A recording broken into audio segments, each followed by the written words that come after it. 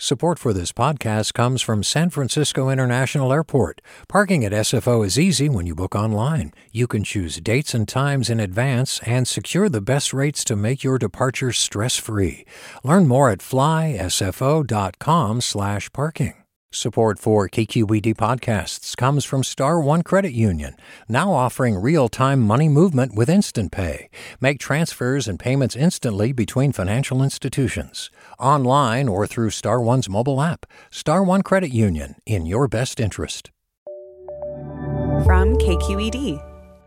Good morning. This is the California Report. I'm Saul Gonzalez in Los Angeles. Counties across the state are preparing to vaccinate children between the ages of 5 and 11 following the CDC's recommendation of the COVID-19 Pfizer vaccine for that age group. The Western States Scientific Safety Review Work Group met last night. It's expected to give county public health departments in California the green light to start offering appointments possibly as soon as today.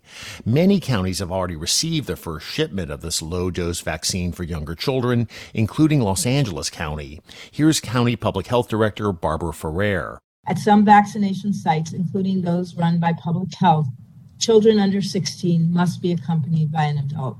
You don't need to show identification in order to get a vaccine, nor do you need to be a U.S. citizen to be vaccinated.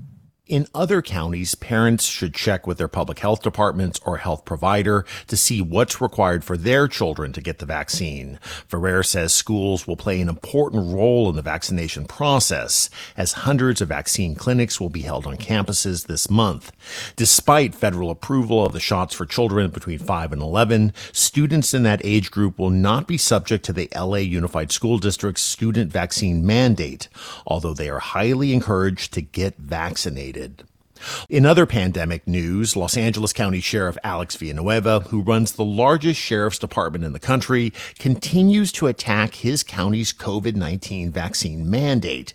Villanueva claims the department could lose more than 4,000 employees because of it. What is achieved by trying to impose a mandate that you physically can't impose without losing a huge segment of your employee, your workforce, in comparison to the entire population of the county? The facts don't support it. During a news conference yesterday, Sheriff Villanueva said he's basing his claim on the fact that nearly half of his deputies have stated they will not get vaccinated or have refused to say whether they are vaccinated. But he provided no evidence that they'll actually leave the department to defy the vaccination mandate. The sheriff says only 43% of sworn deputies are fully vaccinated. Villanueva also claims early retirements are up nearly 20% since last year due to the requirement. Alone, that's probably half of our homicide bureau right there. Those are the people that can retire, and they're not going to lose any money behind retiring because they've already maxed out their retirement benefits and they can simply just walk away. But when he was asked for evidence that the retirements are linked to the vaccination mandate, the sheriff couldn't provide any, only saying that's what we're hearing. Members of LA's Board of Supervisors have criticized Villanueva for his handling of the vaccine mandate. They say the sheriff has demonstrated a lack of leadership by not encouraging deputies and employees to get vaccinated, and that he's been a public health obstacle. As more California counties look to ease COVID-19 masking restrictions, Monterey County is moving in the opposite direction. Health officials there have issued a mandate that starting this Friday, residents will have to wear face coverings indoors and public spaces, regardless of vaccination status. This comes as the county has moved back into the CDC's substantial coronavirus transmission category. Earlier this week, Marin County eased its indoor mask restrictions for people who are fully vaccinated at almost all businesses. It's the first Bay Area county to do so, and health officials in Los Angeles County have outlined a series of steps that would need to occur to loosen its restrictions, including a significant decrease in community transmission and hospitalization rates. In other health news, it's important to have health insurance, especially during a pandemic. As KPCC's Jackie Fortier reports, there's a big change to most healthcare coverage you should be on the lookout for when shopping for a new plan during open enrollment. At the beginning of the pandemic, some insurers chose not to charge COVID patients for expensive hospital stays and therapies. A few companies have continued that policy as long as the public health emergency is in place, but most are quietly going back to business as usual. Because the insurance companies voluntarily waived those costs, they can decide when to reinstate them. So you'll need to check the policy of each plan you're considering to see how treatment for COVID-19 is covered. You can also avoid hospital bills by getting the free COVID-19 shots, or if you're eligible, the booster. Vaccinated people are 5 times less likely to get infected and 10 times less likely to get so sick that they end up in the hospital. For the California Report, I'm Jackie Fortier in Los Angeles. I'm Jason Flom, and you're Maggie Freeling. Hey, Jason. Every day we learn about another person who shouldn't be in prison. 58 years in prison for a crime he didn't commit. So glad you're home. If you want to be part of this work, listen to Wrongful Conviction, The podcast where we hand the mic to innocent people to hear their stories. How do you send someone innocent to prison? Listen to new episodes of Wrongful Conviction with Maggie Freeling and Jason Flom on the iHeartRadio app, Apple Podcasts, or wherever you get your podcasts. Hi, I'm Tyler Foggett. Join me and my colleagues as we go beyond the headlines and deepen your understanding of the forces shaping our world today on The Political Scene, a newly updated podcast from The New Yorker. With episodes 3 times each week, The Political Scene accesses the sharpest minds in politics for insight and analysis about everything, from abortion rights to the war in Ukraine. Make sure you're following The Political Scene, available now wherever you get your podcasts. A month after the oil spill off the Orange County coast, environmental advocates say they plan to sue the federal government, claiming the Department of Interior has failed to review and update plans for oil drilling platforms. The Center for Biological Diversity contends that those plans are badly outdated and could lead to more spills in the future. Miyoko Sakashita is Oceans Director at the Center for Biological Diversity.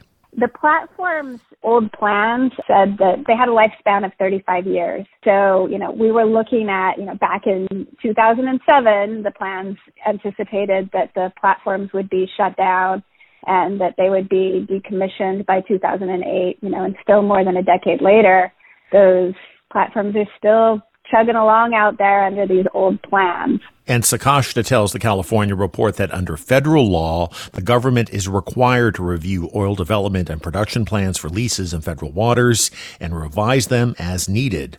But she says it rarely ever happens. One thing that this oil spill reminds us of is just how incredibly vulnerable all that old infrastructure is off the coast of California.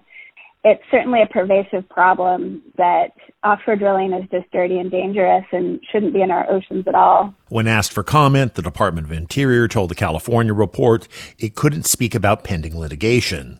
The cause of the oil spill is still under investigation, but federal officials have said the pipeline that leaked the crude into the ocean was likely damaged by a ship's anchor. State utility regulators have reached proposed settlements with California's 2 biggest power companies over allegations they violated safety rules before a string of destructive fires. KQED's Dan Brekke reports. The safety enforcement arm of the California Public Utilities Commission has conducted lengthy investigations into a series of fires involving Southern California Edison and Pacific Gas and Electric. The probes alleged the 2 companies violated a wide range of safety regulations before the blazes, which include the Thomas and Woolsey fires in Southern California and the Kincade Fire north of San Francisco. The companies dispute most of the allegations, but yesterday the CPUC announced it had reached settlements with both. Edison has accepted a $555 million penalty, with PG&E's settlement totaling $125 million. Those totals include both cash fines and agreements not to seek recovery of certain costs from utility customers. For the California Report, I'm Dan Brekke. As we've been reporting, PG&E ratepayers could be stuck footing at least some of the bill for the Dixie fire. And that's just the latest scandal implicating the troubled utility. A recent investigation by our California newsroom found that Wall Street hedge funds dumped more than $2 billion worth of PG&E stock over the past year. As we hear from the California Report's Angela Corral, a congressman representing Silicon Valley hopes these developments will be the tipping point that pushes the embattled utility towards a public takeover. Ro Khanna has been calling for the state to take over PG&E for years, but after recent reporting by the California newsroom, he hopes there will be more urgency in the effort now. When is enough enough? I mean, we know that PG&E has underinvested in safety. We know that PG&E has not prioritized ratepayers. We now know that PG&E prioritized private investors at the expense of the victims of the fires, thanks to your reporting. That reporting uncovered a giant giveaway. PG&E provided $1.5 billion worth of stock to Wall Street hedge funds who didn't have to pay a cent for it. All they had to do was promise to buy more stock if no one else wanted to later. And they never had to. Meantime, many survivors of fires sparked by PG&E equipment years ago continue to live in cars and trailers waiting on promised compensation.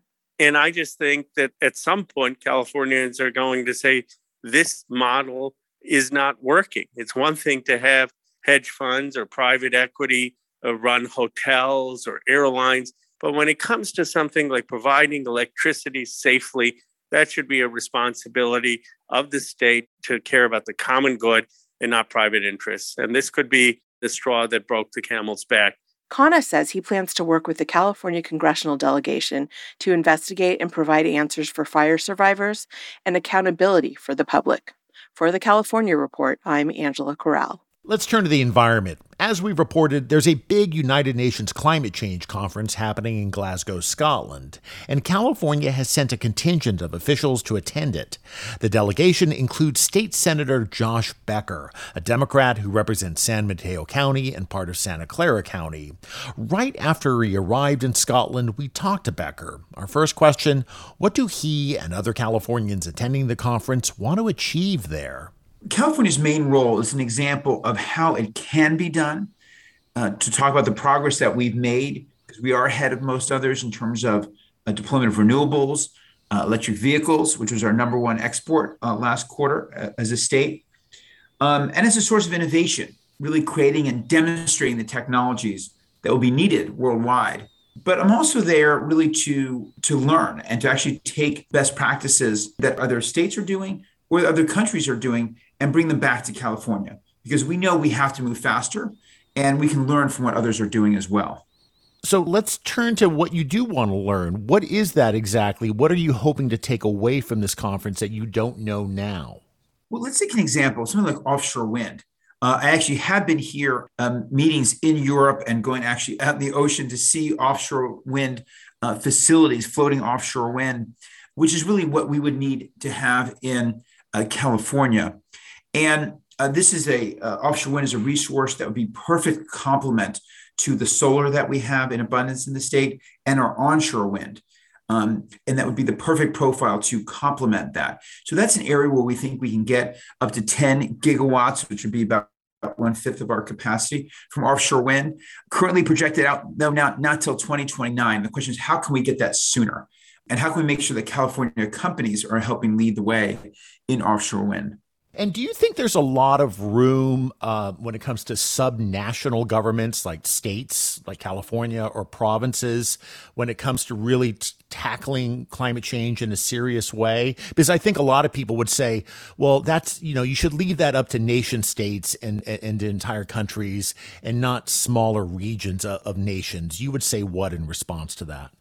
People know California's role, again, both as a model of policy, but also because the source of innovation that are created in our state. And so I've had lots of people from other countries reaching out, as well as from other states. And we're about 10% of the U.S. population and 15% of the nation's GDP. So strong climate action from California and other leading states like New York, Washington, Colorado can be very meaningful. But again, it's also that demonstrating those policies. A bill that I got passed this year is the first in the country to target emissions from the cement industry. And cement and concrete are 8% of the world's global carbon emissions. So again, if we can create a market in California for low carbon cement, we're going to drive down the price for the rest of the world, just like we did with solar in conjunction with others. The price of solar has come down 90% over the last 10 years. And that's because of the policies of California and other leading states and the innovations coming from California. All right, Senator, thank you so much. Thank you very much. That's State Senator Josh Becker, who's attending the UN Climate Change Conference in Glasgow, Scotland.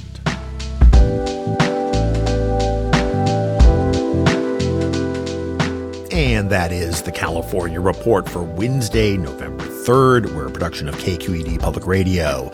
I'm Saul Gonzalez. Thanks for listening, and have a good morning and day. Support for the California Report comes from Water Heaters Only, specializing in the repair and replacement of water heaters since 1968. Licensed and insured, open 24 hours a day, every day.